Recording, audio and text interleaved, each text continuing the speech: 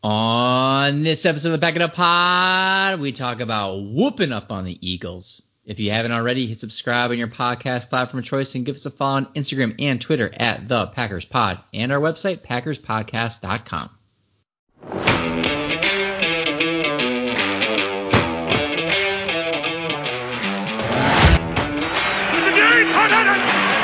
Third down and 7. Rodgers backs up, throws. Adams, touchdown, Green Bay.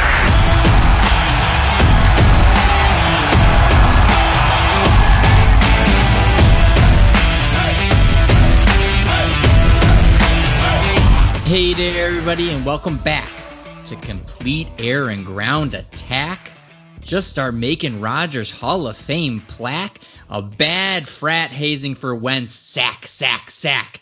And I swear to God, Packers special teams get their f***ing play the f*** together because they f***ing suck so f***ing bad and better not bring Meninga back on the Pack It Up Packers podcast.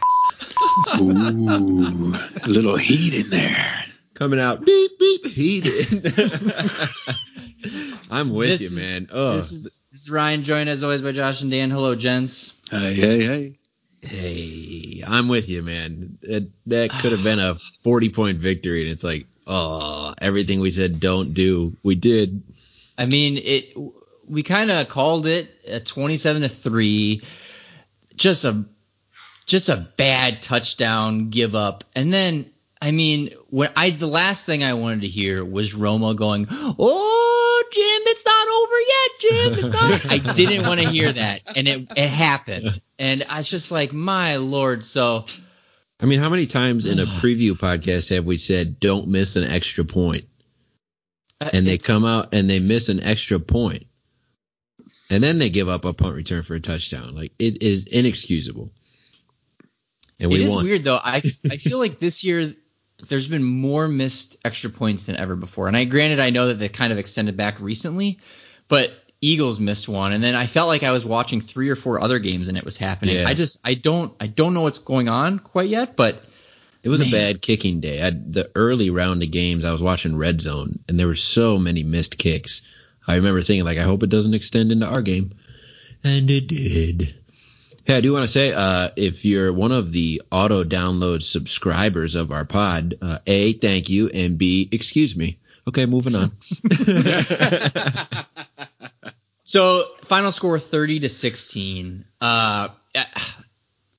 Is there anything more pretty than Rodgers to Adams? Like, and I feel like I should take that back because I think Rodgers to Jordy was always super pretty because he was always in stride, these deep touchdowns. It's more Adams just going up for the ball and just destroying opponent's secondary. It's just amazing. It's amazing what they do. That's what I take away from, especially this game. He wasn't open. Slay was on him on, the one touchdown pass for sure. And most of his majority of his catches, Slay was right there. But Davante Adams just beat him out every time. It was so much fun to watch. But you're right. It's a different Aaron Rodgers. He's putting it where Adams can only get it, right? And then Adams just winning the battle. It's not like he's open with Jordy running down the middle of the field. Tunyon, nobody's covering him. Adams is doing work out there. The play that was chef's kiss was the throw out of the back of the end zone. His feet are pointing to the side of the field. Just a flick of the wrist, and I think Romo at one point said, "Look at the flick of the wrist," and I'm like, "Ooh, if the producer is good, they're gonna get that rap song for the outro to commercial right now." But he drops a dime in around 3 defenders, and how good is Davante Adams? He's able to contort his body in a way to avoid the hit, on top of making a ridiculous catch with all the focus in the world, hands in front of his face. That one. While the throw was amazing by Rodgers, it easily could have been and should have been tipped. And Adams finds a way to come down with it and avoid getting clobbered. It was beautiful. I want to see those scientific stats they do on ESPN. What is the percentage of that actually being? It has to be under 10%. I mean, I should have looked that up. I bet that's out already. The percentage of times that ball gets caught, it's definitely under 10%. What's also the percentage of Mercedes Lewis going for a 36-yard reception, which was like all after catch too. It wasn't like it was down the middle. He was running for a while, but to wrap up kind of the offensive side, Aaron Jones, every time there's a single time I text a little bit of doubt of, are we sure we want to pay him the big bucks? He does what he does. Like, it's unreal. 130 yards on only 15 carries. Lazard was about as normal as we've seen him this year, back with 3 catches, 50 yards. Tanyan, I can't believe we have a tight end that is this active in the offense. Not only from a blocking perspective. Yeah, it's awesome to see. And he almost had it. He did. They were trying. But you know what I took away from this game for our offense? Because the Eagles' defense is good. You know, there are a lot of people texting me. They're like, why are the Packers struggling early on in the game? I'm like, listen, if we put up 24 points, we should win. I mean, like, we don't have to score 40 points in this game to beat the Eagles. So I was not worried at all from our first quarter or first half performance. And the Packers have made fewer mistakes on offense in the past 2 games than any other game coached by LaFleur. And LaFleur pointed this out on ESPN. He says, I'm happy to see this because this is how we win in the postseason. You know, less mistakes by our offense because the defense is going to make mistakes. We know this going into the postseason. Once we play great offenses, we need our offense not to make mistakes because every time we have the ball is precious. And you saw it. We went 3 and out 2 times in a row. And what happened? The Eagles got back into the game when they only had 3 points going into the 4th. So in order for us to win in the postseason is all in our offense and the littlest amount of mistakes possible. The beautiful statistic to back that up is that the offense is scoring on almost 48% of drives. And it's so true. When the 3 and outs happen, like, we all get the vibe of like, whoa, that was weird. Like, it's so rare that it happens this season. They're hyper efficient, and scoring 48% of the time is just insane. And you're right. They've got this beautiful balance where if everyone's healthy, there's so many weapons, and I don't know how you defend this offense. But if they have a game with 2 turnovers, the defense has shown you're going to lose that game. Like, it's sort of just the formula. It's like you got to play turnover-free football with the way this Packer roster is built. And I do want to call out on the tight end front. So Sternberger goes down, and we had a little chat conversation about this. He's got a history of concussions, right? So it's unfortunate to see, and hope it's not a bad one. He's able to come back fairly quickly from it. But the way that Mercedes Lewis and Tanyan filled in the blocking in particular, like, yeah, they had a great passing game receiving the ball, but out of the 12 personnel, 1 running back and 2 tight ends, Ben Fennell just tweeted this out. They were 7 runs for something like 98 yards and a touchdown. And that's just insane. Those tight ends were doing work in the run blocking game. The other player who didn't show up on the stat board, MBS. This is what we need from MBS every game. He had great blocking. He blocked for Alan Lazard on one little screen pass, and then he had a key block in getting Aaron Jones into the end zone. Mm-hmm. He ran his ass off to get in front of him. So MBS, and he had a chance for the deep pass, the 1 deep pass. That's what you need to do every game, and that's what we should be expecting out of him every game. Not to be on the stat board, but every now and then he'll have those 90 yards and a touchdown, right?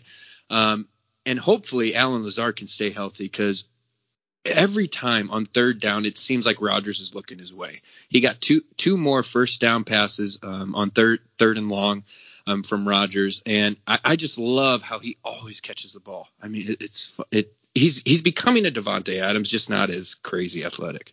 Whoa. What was Let me drink. Yeah, take that back. Bleep that out. What was with Lucas Patrick getting the start at left guard? What do you think was the theory there? I don't know. It was exposed early, but then the rest of the game we didn't notice it, which is a good thing. I thought it was weird because I think it was Romo that brought up that 11 out of the 12 games the Eagles have had a different offensive line. But what about setup. the Packers? And all I can think about was I don't know if we've had back-to-back games this whole entire year. And so it just shows, as something we've mentioned before, the strength of this team as a whole is unreal, that we can be this fluctuating on who's in and who's out and still kind of hold together. And Patrick did not look good early. But then again, this is the first time probably ever in LaFleur's career, which I know it's like 2 years, less than 2 seconds, yeah. But that we've gone just complete whiff on first drives in the first and second half of the same game. But it seemed like a weird thing where they're like, yeah, sure, let's just try it out. And yeah, it was a weird starting. My theory, and hear me out on this one, is Lucas Patrick is essentially your best guard left on the team in the absence of Lane Taylor and Jenkins playing center. And they figured the three guys, Lucas Patrick, Billy Turner, and Rick Wagner, are a better combo than Lucas Patrick, Billy Turner, and John Runyon Jr. That makes sense. And I could see that argument being made. So in order to get the three of them on the field, Billy Turner goes back to right guard. You kick Lucas over to the left side. Then you slide in Rick Wagner at right tackle. I think that's what they must have been thinking, and it just took them a drive or two to settle in. Absent of Aaron Jones' 77-yard run, the running game wasn't fantastic. I mean, we were struggling, but like we said, that coverage from the Eagles was going to be in our face man coverage, and they were pressing. I thought we had more success than I expected, and that run defensive line in particular, has a lot of guys. So I thought, like it happened, the run game was going to be tough.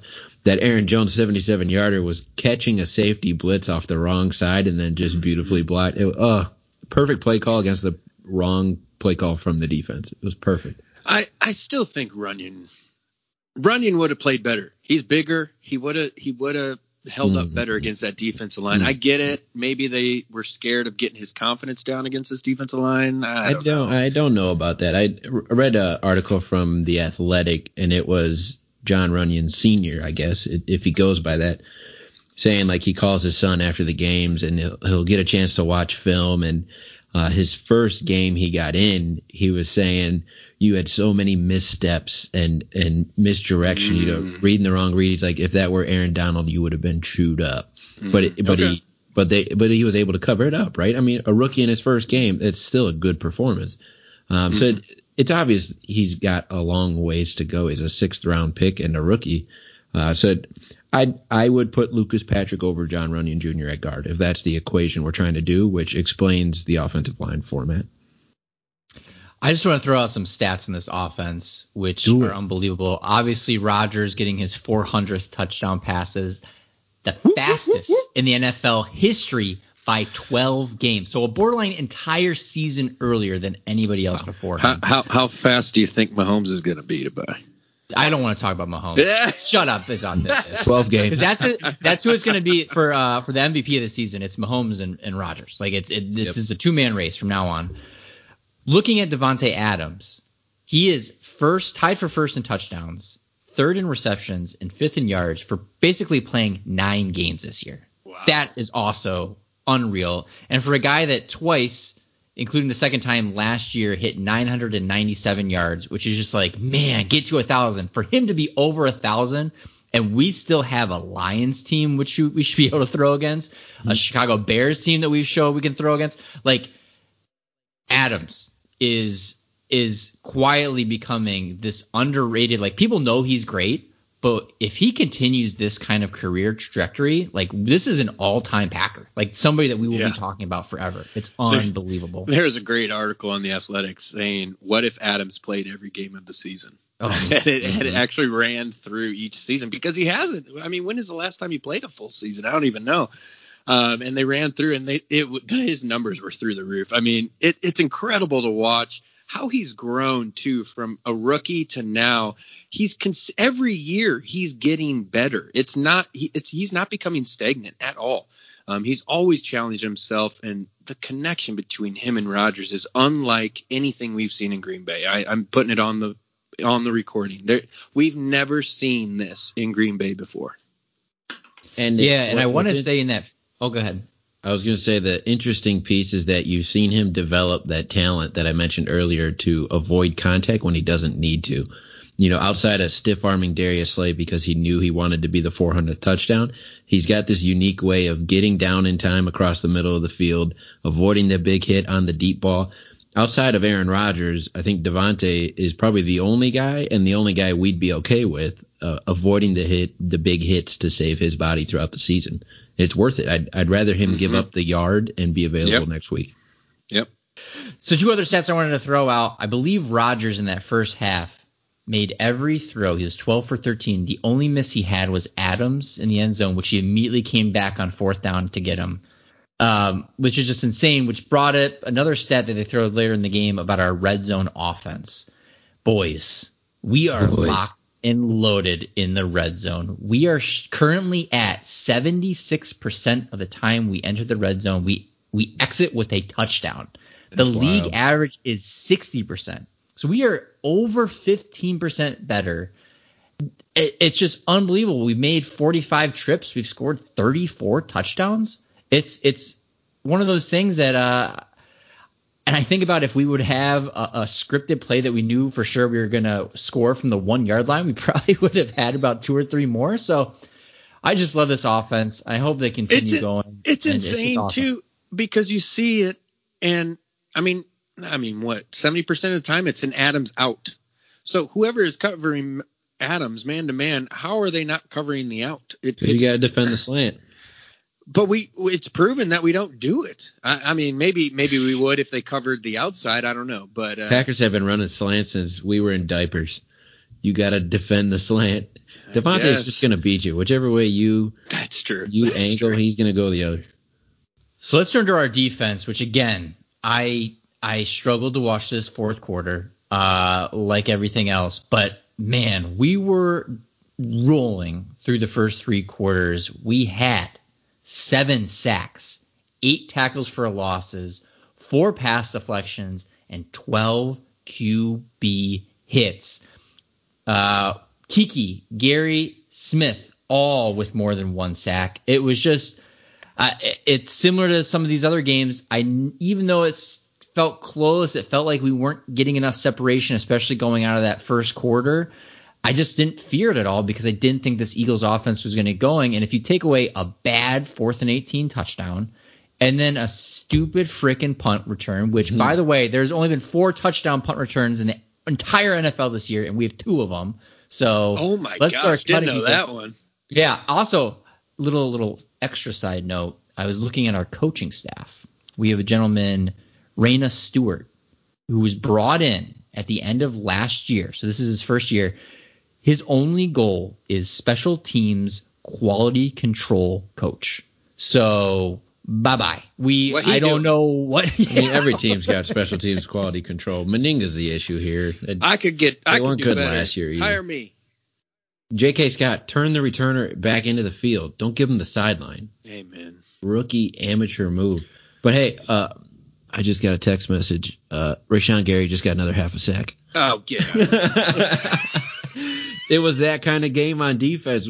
It was just like a sack fest, and you're just hoping the guy you're pulling for was on the pile early enough to get credit for another half a sack. We texted, I think at one point Rashawn Gary like tripped up the quarterback at the line of scrimmage, like grabbed him by the shoelaces, and he got a half a yard on it. And I'm like, come on, give him another half a sack. even Zadarius Smith's sack, he cut in front of Dean Lowry. He literally cut him off and like, nope, this is mine. Lowry had him. I mean, it was that way all night. You know it was a great game when Lowry had a sack and 2 quarterback hits. There you go. That's when you are feasting. So Kiki now has 4 sacks on the year, and we were just talking in the preview that no one had more than 2.5 other than Zadarius, and Kiki was ironically the only non-outside linebacker that had more than 1. And he gets 2 more, and now he's at 4. And the high for like Mike Daniels was tweeting this, that B.J. Raji and Mike Daniels were the high for nose tackles for the Packers at 6.5. And Mike Daniels was like, I expect you to go get 7. And Kiki, I think, had already responded to it. But so now he's got a little challenge. He's got 4 games left. 4 games left, and he's got to go get 3 more sacks. And he does them in bunches. So pick your team. He's going to do it all at once. And Kiki was playing on another level in this game. I mean, even running downfield. He was chasing after Jalen Hurts, and he was running just as fast as him down the field. A big old defensive tackle, DM, whatever you want to call him, running just as fast as Jalen Hurts. I was very impressed by his play. I mean, yes, he had help from everyone else on the defensive line, but he did his job. But overall, this defense, I'm just pleased with their performance. I think they did what they were supposed to do. This Philadelphia Eagles offense, especially when Carson Wentz was in there, looked scared. They had no identity. If the first person wasn't open, Carson Wentz looked like he was going to die. What did we say? First read and then duck and run. He didn't even use his legs. I mean, he's just as fast as Jalen Hurts, in my opinion. I don't know exactly, but he has wheels on him, and he wouldn't even do that. He just sat in the pocket like a sitting duck. But any other quarterback, professional quarterback, you feel the pressure and you work the pocket, you maneuver while you keep your eyes downfield. He, as soon as he sees his first read be covered, it's like he just starts counting the D linemen. He just gets paralyzed. He's like, oh, shit, they're coming from everywhere. Just duck. It's painful to watch. I mean, that's a good quarterback that's been broken by having a bad offense around him. Really sad to watch, too. It really is, because he's not that bad of a player in my mind. He just needs some help. But then I give him credit. They dominated the day. We went into the fourth quarter. They only had 3 points. Like, when has that happened in Packers history? I don't even remember the last time we went into the fourth quarter and the other team only had 3 points. So that being said, the fourth quarter debacle that almost happened because of special teams, not because of defense. I'm so happy with how our team played. You know, it was a bad, beat up Philadelphia Eagles offense. And our defense showed up. They were consistent the whole entire game. It was a good called game, I think, by Pettin. Maybe they missed some things. There were a couple times wide receivers were open that were missed. Jair Alexander gave up his first touchdown on the year, which I was a little sad to see. He was covering a running back at one point. I mean, I'm still not convinced the call of the defense was good. That's also definitely not his first, because Thielen burned him. I forgot about Thielen. Yeah, but it was interesting. It was interesting. I want to say I read it somewhere on Twitter. Sorry for those that I don't know who it was from, but it was something about Za'Darius, Gary, and Preston had a meeting with Pettin pregame and said, look, keep it simple so we can just add on the pressure all night long. Whether that's true or not, that the big boys were just like, look, can we just let us feast? Like, let's stop screwing around with this coverage and let's just go. And it's amazing what happens when you let very talented big boys just go. Well, I wouldn't get too excited. I don't think that's necessarily repeatable. I think that's a Philly special, pardon the pun. I think that was specific to this week's opponent. But I don't want it to be specific to this week's opponent. Well, I don't want it to be. Yeah, I don't want it. But you saw Kevin King. Kevin King played pretty decent man-to-man. They played a lot of man-to-man in this game. He got beat deep, but he was there. You know, he made the tackle. He prevented the big play from happening. I want to see them play man-to-man. I want to see them bring the defensive line, have Gary, have both Smiths on the field, have them on the field all together in passing situations and just cause havoc in the backfield. You can see it works. Gary is there every single time. I mean, if he gets single blocking coverage, I mean, he's getting to the quarterback every time now. Yeah, I agree. Additional shout out to I don't know what you're complaining about. Like, the three of them have been getting on the field for the last month. The success is there. Even Savages. It's taken a whole year to figure it out. Why weren't they doing it week one? But it's not like it's That's new my against problem. the Eagles. Yeah. I mean, we're with you on that front. Even Savage's interception, which hell of a catch, man, was a Preston tip, I believe. Preston. Yeah, so it was all pressure caused, and I'm just of the mindset that I don't think what we saw is it repeatable? Yes. Do we want to see it again? Of course. Is it going to happen like that? No. The Eagles are specifically bad at defending versus the Bears. It'll happen again versus the Bears. All right. And if Swift isn't quite healthy for the Lions, I don't necessarily get scared of the Lions either with the injury troubles that they've had. But okay, so because we're facing three teams that are terrible at protecting their quarterback, we might look good for a couple games. Let's see us against a decent team. I'm not saying we're amazing until we play a normal, pass blocking team. The Titans game will tell all on how. Yes, it will. Especially if we have to play the Vikings round one. Hey, who would have thought that We have the same record as the Cleveland Browns, and that's a good thing. Yeah. Wow. Way to go, Browns. Way to go.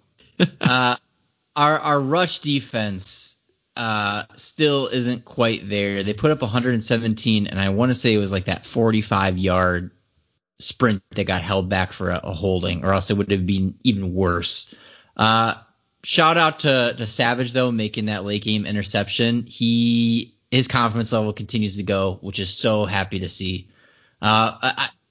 It's the same kind of feeling that we've had in a couple of these games where if you stop the kind of looking at the game with 7 minutes to go, you go, yep, this defense is where they need to be, under 20 points easily. Like, it's just these bad shoot yourself in the foot situations that now get it out of your system, because if it's a close game, and I worry about us being, single digit lead in the fourth quarter now against a good team. This is a postseason where our defensive players have a chance to make a name for themselves. They have a chance to make that interception when they haven't all year long and become that big play. They're there. Our secondary is there on a majority of the plays. They just have to catch it.